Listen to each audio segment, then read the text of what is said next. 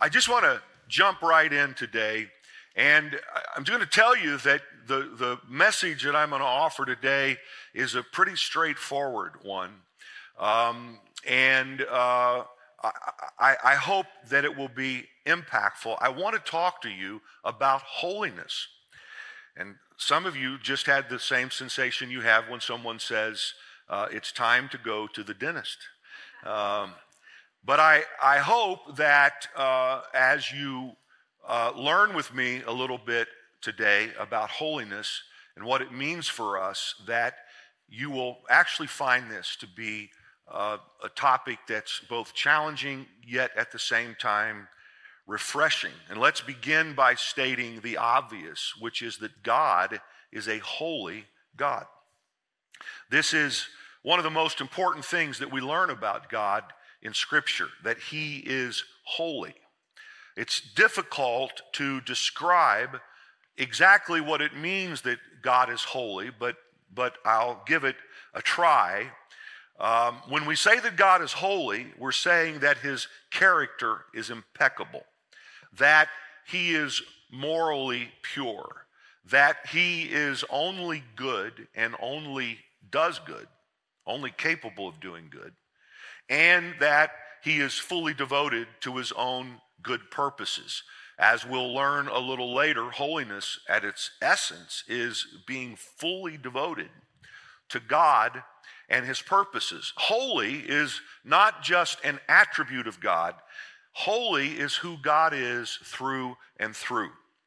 To say that God is holy is to say that God is God. God is holy. Last week, for those of you who were here, I referenced a couple of visions where both Isaiah and John were caught up into the throne room of God, and there were these living creatures flying around in front of the throne room who were saying, "Holy, holy, holy is the Lord God Almighty." To use a word to capture someone's attention multiple times isn't unusual in Scripture. Jesus would say, for instance, "Truly, truly."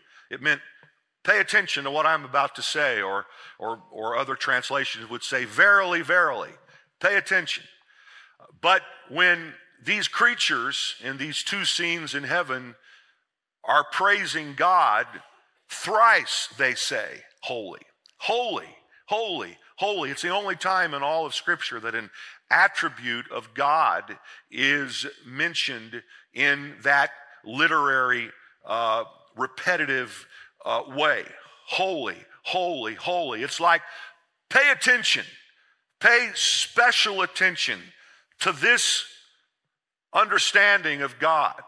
God is holy. Now, I don't think that it's difficult for those of us who believe to acknowledge the holiness of God. We know that that's something that's true about God. I think, though, what's perhaps difficult for many of us is to understand how holiness is relevant to our day-to-day lives. How is holiness relevant to us? And I'll begin that discussion by offering a really big idea, which is to say that because we are His people, we are holy. When He put His name on you, when He made you His, you became holy. Paul wrote to the Corinthians and said, "It is because of Him that you are in Christ Jesus, who has become for us wisdom from God. That is our righteousness, holiness, and redemption." Because we are in union with Him, we are counted as holy. Now, the difference between us and Him, well, there's a whole lot that could be said about that. Is holiness isn't all that we are, but we are counted holy. Baker's topical expository dictionary of biblical words, which is a wonderful resource, in its article on holiness says that because God is holy, His places and people are holy as well. In other words, whatever is his, by definition, is holy. And it's because we are holy that we are called then to conduct ourselves by holy people. See, a whole lot of understanding spiritual growth is this simple. It's actually becoming who God says we are in the realities of our everyday lives. And so we are called holy, and then we are called to actually live like holy people. We see, therefore, holiness is both a condition and it is an imperative. In other words, we can say that it's true about ourselves to the limited degree in which people can be described as holy, but we can say it's true of ourselves that we are holy, and at the same time, holiness is also an imperative, meaning something that we must do. So we must now, as holy people, actually pursue holiness. We are to strive to live as holy people. Peter wrote that just as he who called you was holy, so be holy in all you do, for it is written, and then he quotes from God's words in the Pentateuch, be holy because I am holy. Now, friends, this is not a suggestion. This is part of what it means to be his. To be his is to be holy and to live a holy life. And you may say, I never think of myself as a holy person, which on one hand is probably a good thing. But I'm asking you to think about it in the way that I'm describing it today. Now, I'm encouraging you to not walk around introducing yourself as a holy person. But in the context of today, you may say, I don't think of myself as a holy person. I'm not, a saint. I'm not Saint Paul or Saint John or Saint Mother Teresa or Saint John Paul. No one who knows me is ever going to call me your holiness. But I want to remind you, and I want to stress this point, that in the New Testament, all of us who are his are called saints or holy people. In fact, Paul would often open his letters to those Christians who were people just like us, dealing with the same kind of stuff we deal with, and wondering about themselves, I'm sure, in relationship to God, like many of us do. And Paul would write, and he would open his letter by referring to the people he was writing to as saints. For instance, to the Romans, in Romans chapter 1, he writes, to all who are in Rome, beloved of God, called to be saints. Another translation, to all in Rome who are loved by God and called to be his holy people. Saints are holy people. So perhaps you should, in fact, turn to the person next to you and say, hello, your holiness. Or some of you are feeling very awkward now. I didn't really ask you to do that. I offered it as a suggestion of something perhaps could do. Or you could look at someone and say, hello, Saint Julian. Hello, Saint Lauren. The fact is, you are called saints. The fact is, you are called holy people. So you may be a contractor, but you are, according to God's word, a holy contractor. You may be a homemaker, but you are a holy homemaker. You may be a medical doctor, but you are a holy medical doctor. You may be a banker, but you are a holy banker. You may be a lawyer. Wait a second. But according to God's word, you are a holy lawyer. Please don't sue me for teasing a little bit about.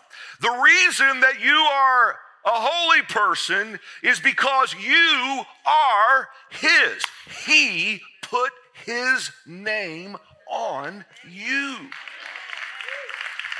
He said, you are mine, and I am holy, and therefore the things that are mine are holy.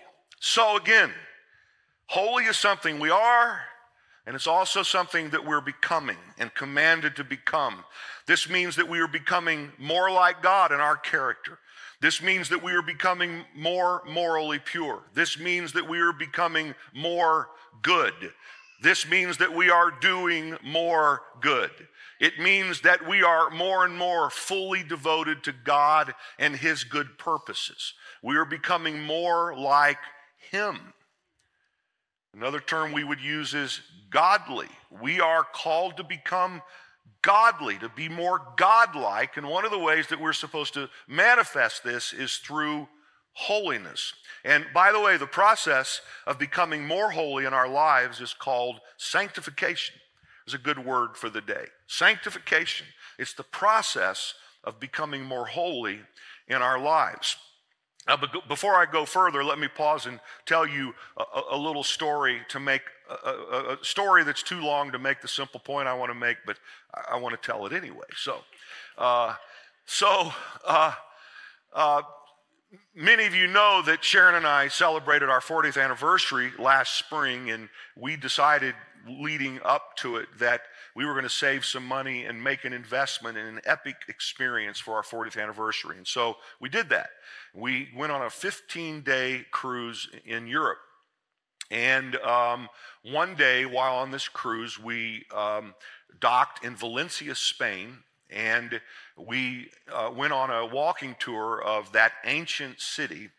And we were standing in a famous plaza there around a plaque etched in the paving stones there in the middle of that plaza. And the plaque is a plaque that's written to the Roman soldiers that Valencia was founded for. If I remember right, 136 BC, the Roman emperor founded Valencia as a place where Roman soldiers could retire. And so we're standing there, and our guide, a Spanish woman, is in halting English explaining to us what's going on. And we're all just standing around this thing, and all of a sudden, an elderly gentleman walks across this plaque right in front of all of us, oblivious to the fact that any of the rest of us were there. And he walks up urgently to the guide, and he interrupts her mid-explanatory sentence. And I was standing close enough to hear him say that he had, as an American tourist who was with another tour group, become separated from his group and his wife.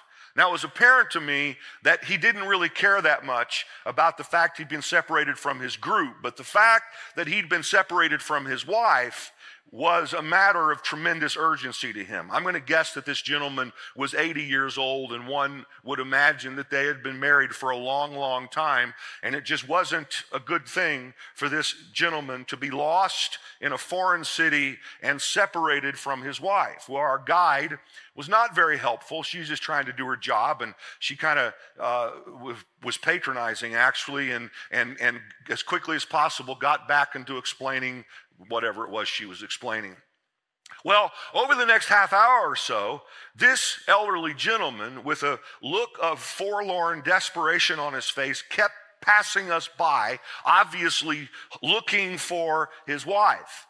And finally, as some of us on the group started encouraging our guide, many of us on the group, Sharon and I were actually a younger couple on the group, which is going to stun some of you, but there clearly were a number of people on the group, married couples who've been married for many, many years. And when you've been with someone for a long time, you understand what this guy's feeling, and it's not pleasant at all. And he's probably an 80-year-old guy. So finally, our guide gets another guide, his tour group guide, on the phone, and I'm standing close by, and it becomes obvious that they've agreed that they're going to meet in a certain plaza.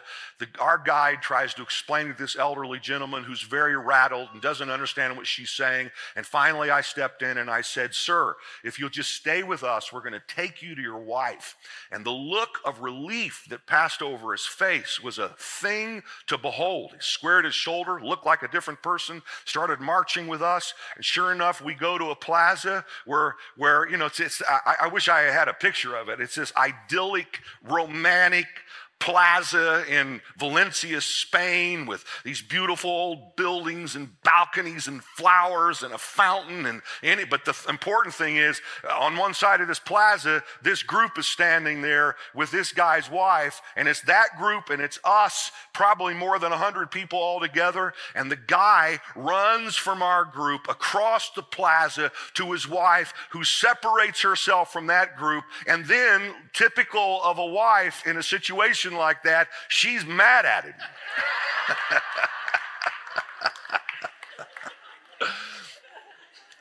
And the moment, is halted in time while he stands there. I've been in this situation so many times in my life, trying to explain how he screwed this situation up. He's standing there trying to explain, and she's looking at him, and then all of a sudden she just gives up her anger, throws her arms around him, and they kiss each other, and 100 people in this plaza burst into applause that goes on, and a number of us, maybe even yours truly, wiped a tear or two from our eyes watching this scene. This couple, they were just meant to be together, and things weren't right when they weren't.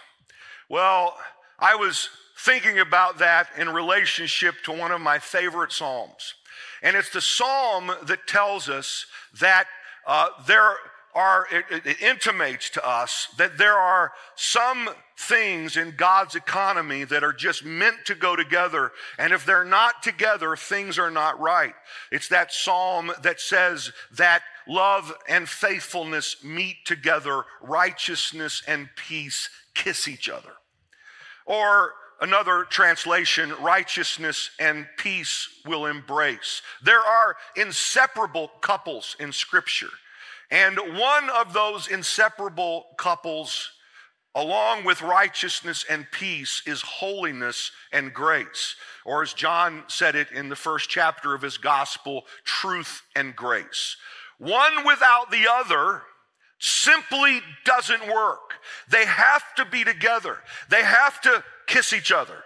They have to embrace. They have to, as they move forward, they have to walk hand in hand. And if they don't, nothing works the way it's supposed to work. Now, having said that, let me then organize the rest of today's talk around three holy understandings. And the first one then is holiness and grace must embrace.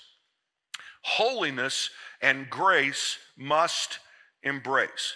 We can only successfully pursue holiness if we do it by God's grace. Here's the letter to the Hebrews in the first century. Pursue holiness. Without it, no one will see the Lord. Make sure that no one falls short of the grace of God. Pursue holiness. Don't fall short of grace. See, some people would think that holiness and grace are opposites. If they are, well, then opposites attract, because holiness and grace go together. Pursue holiness, don't miss grace. Another translation, work at living a holy life. For those who are not holy will not see the Lord. Look after each other so that none of you fails to receive the grace of God. So, first of all, there's the imperative. We are called, we are commanded to pursue holiness. We are commanded to work to live a holy life. As the great John Stott said, holiness is not a condition into which we drift. We don't accidentally become holy in our conduct. Now you understand I'm saying there's a positional part of this that's because we are His, we are holy. But there's a conditional part of it that says that in the realities of everyday life, we actually have to live this thing out in a way where we see holiness evidenced in the way that we think and conduct ourselves and so on. So in order for us to grow in our condition to be more holy people, we must pursue it. We must go after it. We must work at it. It doesn't just accidentally happen. But we can't do it ourselves. We're not capable. We aren't meant to do it ourselves. Thankfully, holiness and grace are embracing in this quest. As Jerry Bridges wrote in his beautiful book, The Discipline of Grace, the pursuit of holiness requires sustained and vigorous effort. It allows for no indolence, no lethargy, no half-hearted commitment, and no laissez-faire attitude toward even the smallest sins. In short, it demands the highest priority in the life of a Christian, because to be holy is to be like Christ, God's goal for every Christian. And then, on the very same page, he says, at the same time, however, the pursuit of holiness must be anchored in the grace of God. Otherwise, it is doomed to failure. So we're going to pursue holiness, but we're going to do it understanding grace. And we think about grace today, let's think about it in three ways. First of all, let's think about grace as we probably typically think about it when we're in a church or scripture setting. We think about God's unmerited favor. We think about the fact that we've been saved by grace through faith, meaning that there's nothing that we did to earn what God did through Jesus to save us. All we could do is believe that what he did was enough. So we are saved by grace. Secondly, when we think about grace, we should think about the ongoing work of God in our lives to help bring us sanctification, to help make us more holy, to help make us more godly, more godlike. The only way that that can happen is by the ongoing work of grace. We're never good enough to deserve God's active involvement in our life. Nonetheless, he is involved in our life through his Spirit, helping us become more like himself. That's grace. It's grace. And then when we think about grace, we can also think about the charisms of the Holy Spirit, but that the gifts that come by the Holy Spirit that help us be able to do more than we could do in our own strength and capacity. But the bottom line is, the only way in today's theme that we can pursue holiness is that grace is always active. God is doing for us what we don't deserve. It's not that we earn it. It's not that we become good enough. It's not that we perfect the spiritual disciplines. In our humanity, we're going to make mistakes. We're going to need forgiveness. We're going to need help. The bottom line is, we're going to need grace. We're going to need God to be helping us become what he's commanding us to become. Note the language in Romans chapter 12. I'm thinking about this verse kind of as the theme verse for this trimester here at TLCC. This is where Paul said, therefore I urge you, brothers and sisters, in view of God's mercy, to offer your bodies as a living sacrifice, holy and pleasing to God. What we're really going to talk about during the first three series of this trimester is offering the entirety of who we are to God through lordship, through stewardship, through worship. So this is what we're called to do, but we're called to do it in view of God's mercy. Or if you look at it in the Message, so here's what I want you to do. God helping you. Take your everyday, ordinary life, your sleeping, eating, going to work, and walking around life, and place it before God as an offering. The part I want to emphasize is God helping you. How am I going to give myself to God in the entirety of who I am? Everything I am, submitted to his lordship. God helping you. Pursue holiness with grace. So, by his grace then, God is at work. And so we are working. We're going to work on this. We're saying, I want to become more holy. God is working. God is working. We are working. There's this partnership going on. And so you say, who's doing this? Well, he's doing it. Who's doing it? We're doing it. The fact is, as we're going to work on our lives, God is at work by his grace in our lives, making us who he calls us to be. Here are two passages of scripture I've mentioned many times over the years, but I find them to be extremely helpful talking about these kind of subjects. The first is Philippians chapter 2. Therefore, my dear friends, as you have always obeyed, by the way, I'll get into this a little bit more here in a few moments. You know, in scripture, the word obey is a good word. I know it's not a popular word today. I know some parents, they don't even want to use the word obey with their children, which I don't know how to help you if you're not willing to teach your kids how to obey. That's one of your jobs, by the way, is to teach your kids, here's what you're supposed to do, now obey, all right? That's the subject for another day. I just lost a bunch of you there. It's like, wait a minute. The next thing you know, he's going to be preaching against participation trophies. Yeah, maybe next week. But, okay, I just had several of you get mad at me. I'm just playing around. Doesn't mean I'm not being honest, but I'm just playing around. So Paul says, you've been obeying, and this is a good thing, not only in my presence, but now much more in my absence. Continue to work out your salvation with fear and trembling. Now, when I was a kid growing up in a very legalistic church, that's the only part of the scripture I ever heard. I heard it thousands of times. Work out your salvation with fear and trembling. It was a marvelous message for a 7-year-old to constantly hear. I'm still in therapy. No, I'm not. My therapy is trying to understand what scripture really says. I'm going to quit these stupid little foolish asides. I'm sorry. The 9 o'clock service, I was so disciplined, and nonetheless, I'm not blaming you. I'm just saying. So all I ever heard is work out your salvation with fear and trembling. You know, this image of an angry God who's, you're supposed to be afraid of. And the fact is, we are supposed to work out our salvation. In other words, we're saved by grace through faith. Now we work that out in the daily realities of our life. And we do it with honor and reverence and respect and understanding the seriousness of what it is to be serving a holy God. But that's not the end of the passage. It goes on to say, for it is God who works in you to will and to act in order to fulfill his good purpose. So, on one hand, work out your salvation. Be serious about it.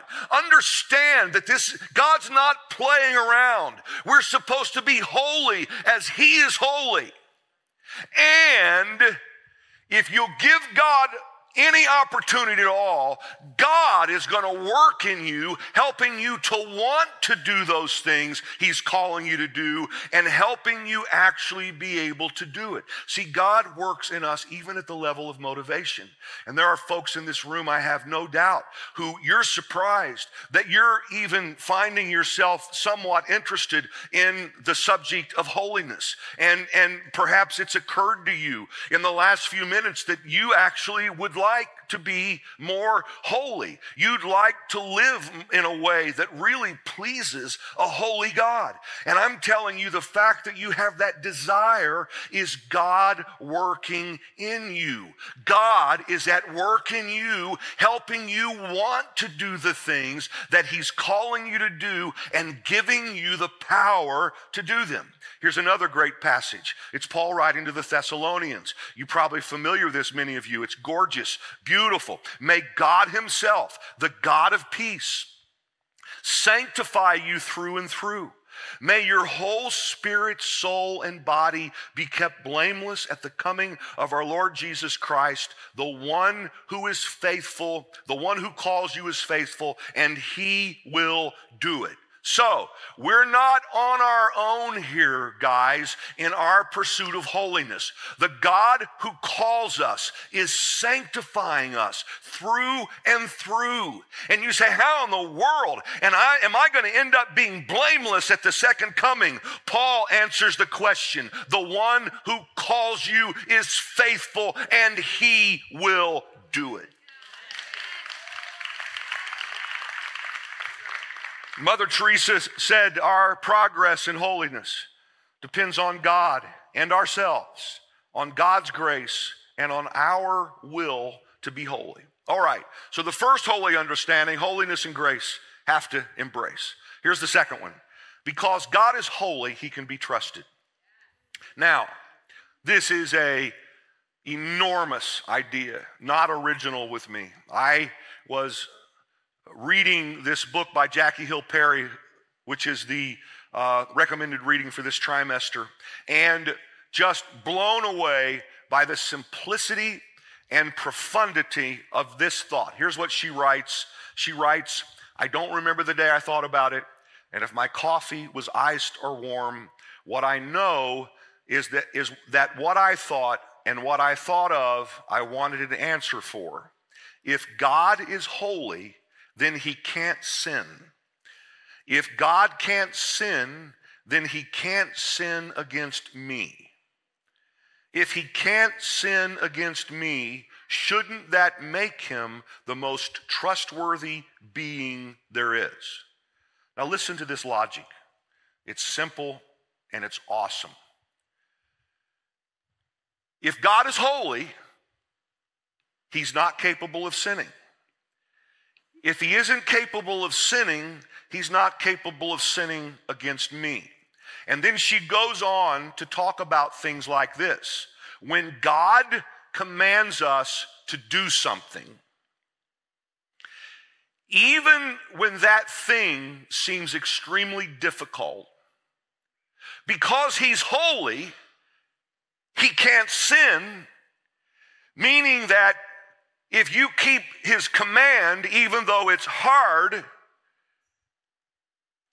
he will use the thing, even if it seems like a crazy thing to most human beings, to do good in you because he's only capable of doing good.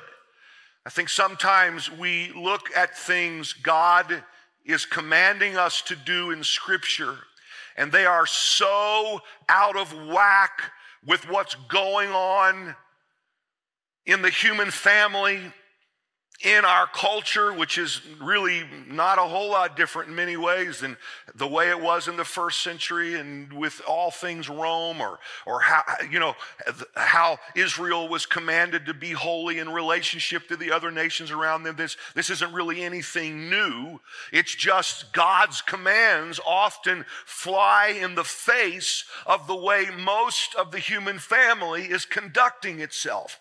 And sometimes we'll read God saying, this is the way you're supposed to live. This is what you're supposed to do. This is how you're supposed to think, and this is how it's supposed to manifest itself in your life. And it's like, if I don't know, if I do this, most of the world would say I'm crazy.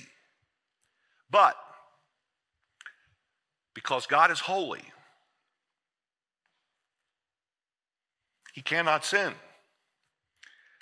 And he cannot sin against you, which means that if we'll simply be obedient to what God is asking us to do, we know that God has got us.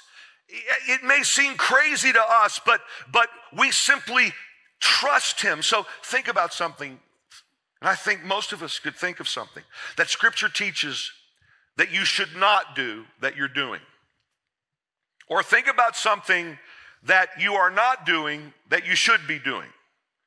Because God is holy, you can trust that whatever he is asking you to do or not do is good for you. Some of us are worried that if we obey God, we're going to be left, twisting in the wind. And the fact is, God can't leave you twisting in the wind. It's not in his character. It's not who he is. If he says to do it, it's because doing it needs to be done. And when it's done, God, who is good, is going to do good to you. It's like you'll hear a lot of athletes talk about, some great coach that they played for. And I've sat with a TLCC guy who played for Coach Bill Parcells. And these guys will tell stories about, we were in the game and it was a big moment, and the coach said to do X, Y, and Z, and it didn't make any sense to me at all. It seemed like exactly the wrong thing to do, but because of who he is, I know he'd already won, a couple of Super Bowls, and I know he's got a wisdom about him that's beyond me, and because he said to do it, he said, in that moment, I didn't even think about it. I just went and did it, even though it was against everything I thought we should have done. And lo and behold, if the line didn't break and I didn't get down there and the pass wasn't caught and the touchdown wasn't made and the game wasn't won simply because I trusted the coach and I knew that what he was telling me was going to work, and even though it didn't make sense to me. I mean, you hear people tell stories like that in a human context. How much more does it mean if God said it? If God said it. If God, you said what, God? Okay, God, if you said it, all right. I may not understand it. It may not make sense to me. My neighbors may think I'm crazy. The folks at work may laugh. It doesn't, my bank, my financial consultant may tell me that that's not the right thing to do. But if you said it, I believe it. And if I believe it, I'm going to do it. And I know because you're holy, it's going to end up working out for my good. And this is where we need to understand, friends, that when God gives us commands, when he gives us rules, he does it because he made life to work a certain way. Some people want the benefits of the kingdom without wanting to obey the king. And that's not how this works. This whole Christianity thing doesn't work if we just kind of do it. It works when we're fully devoted to it. That's when it works. Tim Keller, the great Tim Keller, said that human life works properly only when it's conducted in line with the owner's manual, the commandments of God. If you disobey the commands, you are actually acting against your own nature as God designed you. So God gives us rules for life so that we can live in alignment with his good intentions. And if we're wise, we will listen and obey and know that it's for our good. Here's this wonderful passage in Isaiah's prophecy I'd like for you to hear, as if God's looking at you and in a nice, soft voice saying these words to you. I am the Lord your God, who teaches you what is best for you, who directs you in the way you should go. If only you have paid attention to my commands, your peace would have been like a river, your well-being like the waves of the sea. Can you hear God saying that to you? I love you so much. I want what's best for you. If only you would listen to the things that I'm telling you to do. If only you would conduct your life in the ways that I've taught you to, your peace would be like a river. Your well-being would constantly be like waves crashing against you. Just listen to what I say. On the other side of obedience, God, are amazing things. Guys, are amazing things. And sometimes I think we miss the amazing things because we're not willing to say yes to something God is asking us to do. We talked about this last week, Joshua 3:5. Joshua told the people, consecrate yourselves, for tomorrow the Lord will do amazing things to you. To consecrate yourselves means to fully devote yourself. Fully devote yourself. Guys, I don't decide what I'm going to teach by taking a poll as to what I think people want to hear. And don't misunderstand me. My preference would always be to talk about things that you want to hear. I care deeply about you. I care deeply about what you think. I respect what you think. You matter so much to me that I could take a poll and let it influence to some extent what it is that I would teach about. But really what I'm trying to do is to have an understanding as much as I can by the grace of God in partnership with other leaders of our church. What do we think needs to be said right now?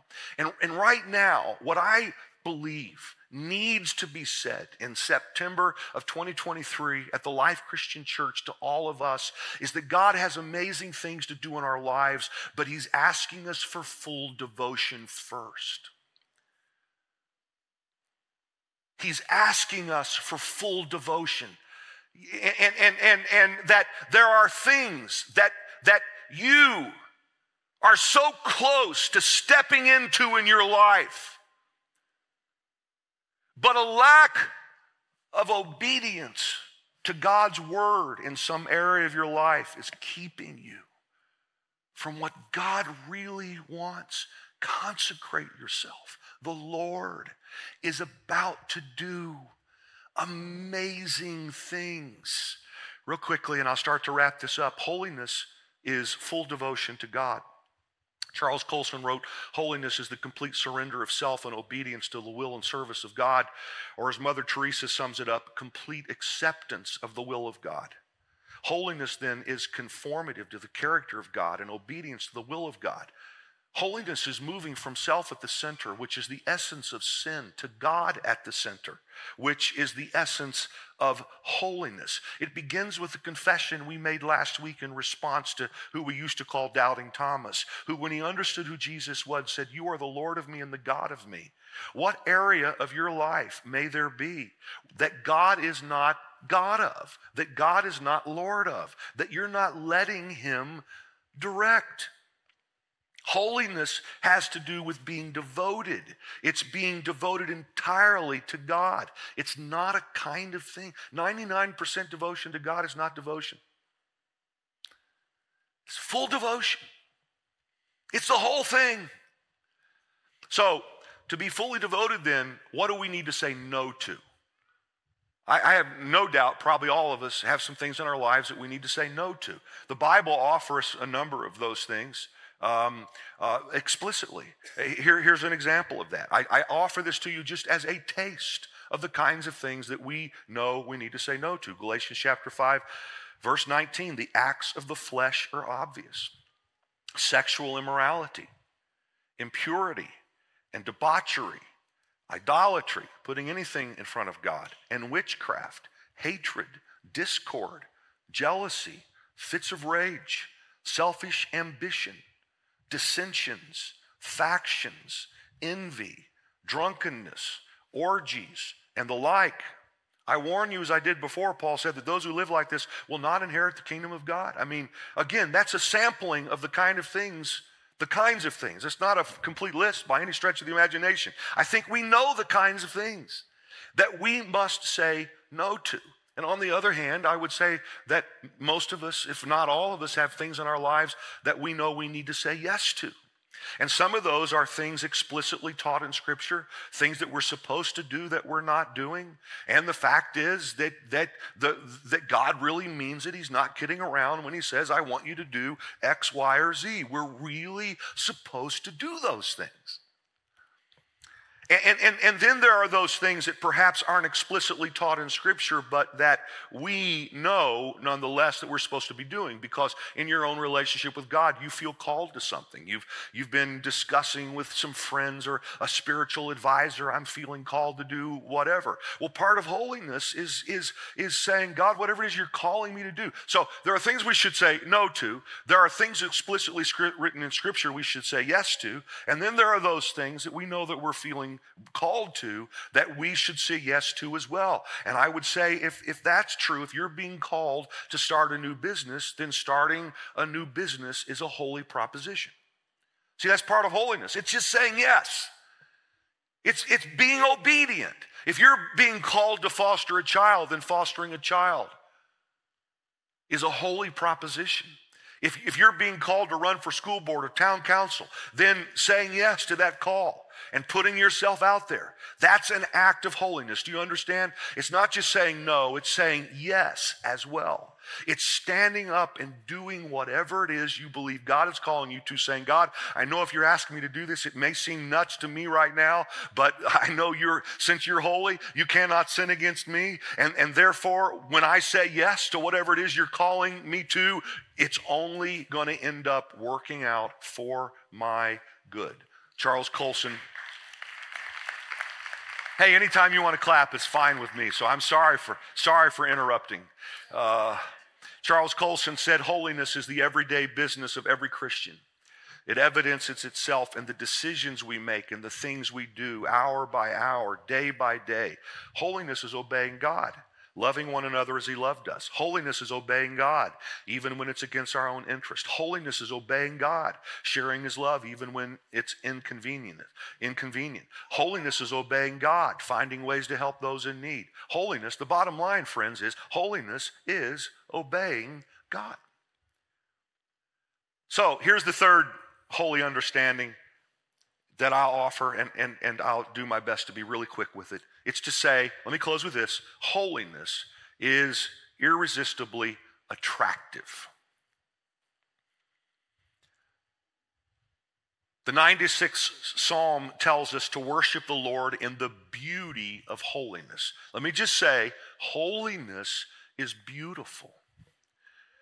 When you are around a person that you sense is close to God, there is something very attractive about that person. It makes sense. God is holy. That's who he is. He is infinitely attractive. And the more someone reflects who he is in their lives, then the more there's something attractive that's communicating at a spiritual level that's really, really compelling. I read a little interaction this week between two Christian luminaries, Richard Foster and Dallas Willard. Richard Foster wrote the classic Celebration of Discipline. Dallas Willard wrote Divine Conspiracy and many other classics, two really great Christian thinkers. And they were standing together in a church in Florence that I've been blessed to be in, not Florence, Kentucky, but I've been there too, Florence, Italy. And they're standing in a church called Santa Croce. And Santa Croce in Florence, this city of gorgeous churches, is a relatively simple church. But in Santa Croce, there are, if I remember right, like 276 gravestones, people who are buried under the floors of Santa Croce. Again, in Florence terms, a relatively simple church, but it's a Franciscan church. So it was built many, many years ago by the order of St. Francis when that meant something. Near enough to St. Francis's life, who was known for his passionate devotion to God, known for giving up everything because of his love for God, who was known as a holy man. St. Croce was built soon enough after his life that those following him, the Franciscans, were known to be holy, sincere people, really going after God. Well, So Richard Foster and Dallas Willard are standing there looking at all these gravestones, including in St. Croce, some of the most famous Italians who've ever lived are buried. Michelangelo is buried there. Dante is buried there. Machiavelli's buried there. Rossini is buried there. A number of the most famous Italians who ever lived. And the question Richard Foster said came to mind is, why were they buried here in this relatively simple Franciscan church when they could have been buried at the Duomo, which is just a short walk away? The Duomo, as most of you will know, is one of the most glorious works of architect in the world.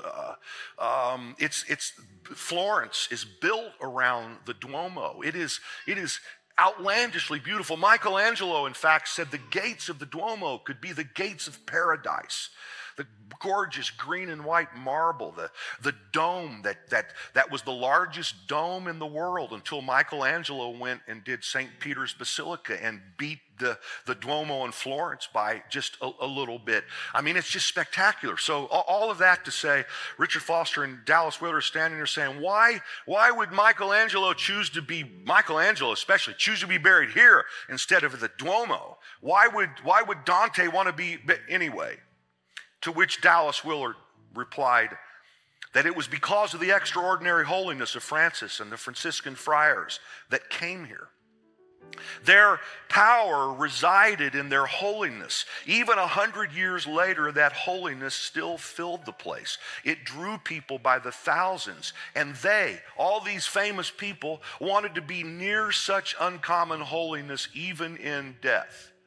Now, again, I took a long time to make a simple point. The point is that, you just think about Sistine Chapel. Michelangelo could have been buried at the Duomo, but decides to be buried in this relatively simple Franciscan church because the holiness of the place, as he perceived it, was more precious than the gorgeous architecture of the Duomo. And I just simply make the point that holiness is attractive, it's compelling, sometimes in ways that don't make sense, that are counterintuitive, that from a material view of the world is not a conclusion that you would come to. But there's something beautiful about a person who says, I am going to pursue holiness. I am going to do my best to grow close to God. I'm going to do my best to order my life according to the teachings of his word. I'm going to raise my kids according to his teachings. teachings. I'm going to try to do my marriage according to his teachings. I'm going to handle my finances according to his teachings. I'm going to build my business according to his teachings. And there's something about that. And the more that you grow and that God grows in you, if you please, and this holiness thing happens, the more beautiful you and your life become to everybody around you.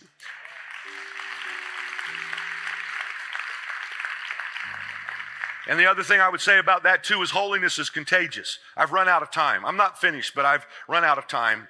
And I'll tell you, holiness is contagious. Jesus knew this. In fact, there's a great book by the scholar Craig Blomberg called Holiness is Contagious is what I think it's called. That's about how Jesus interacted with the culture of his day in a way that said, you know, some people think holiness is about separating yourself from sinners. And that's a subject for another day. Holiness does have something to do with separation, but Jesus didn't do that. He was able to maintain his holiness while hanging out with sinful people because he believed more in the power of his holiness than the power of their sin. See, holiness, we're not afraid of the world. We're hoping that who we are by God's grace is contagious to the people around us and that it becomes the most influential thing. You know, Scripture says, there's this scripture that Paul wrote where he said that if a person is living with an unbeliever, that the unbeliever is sanctified by the believer.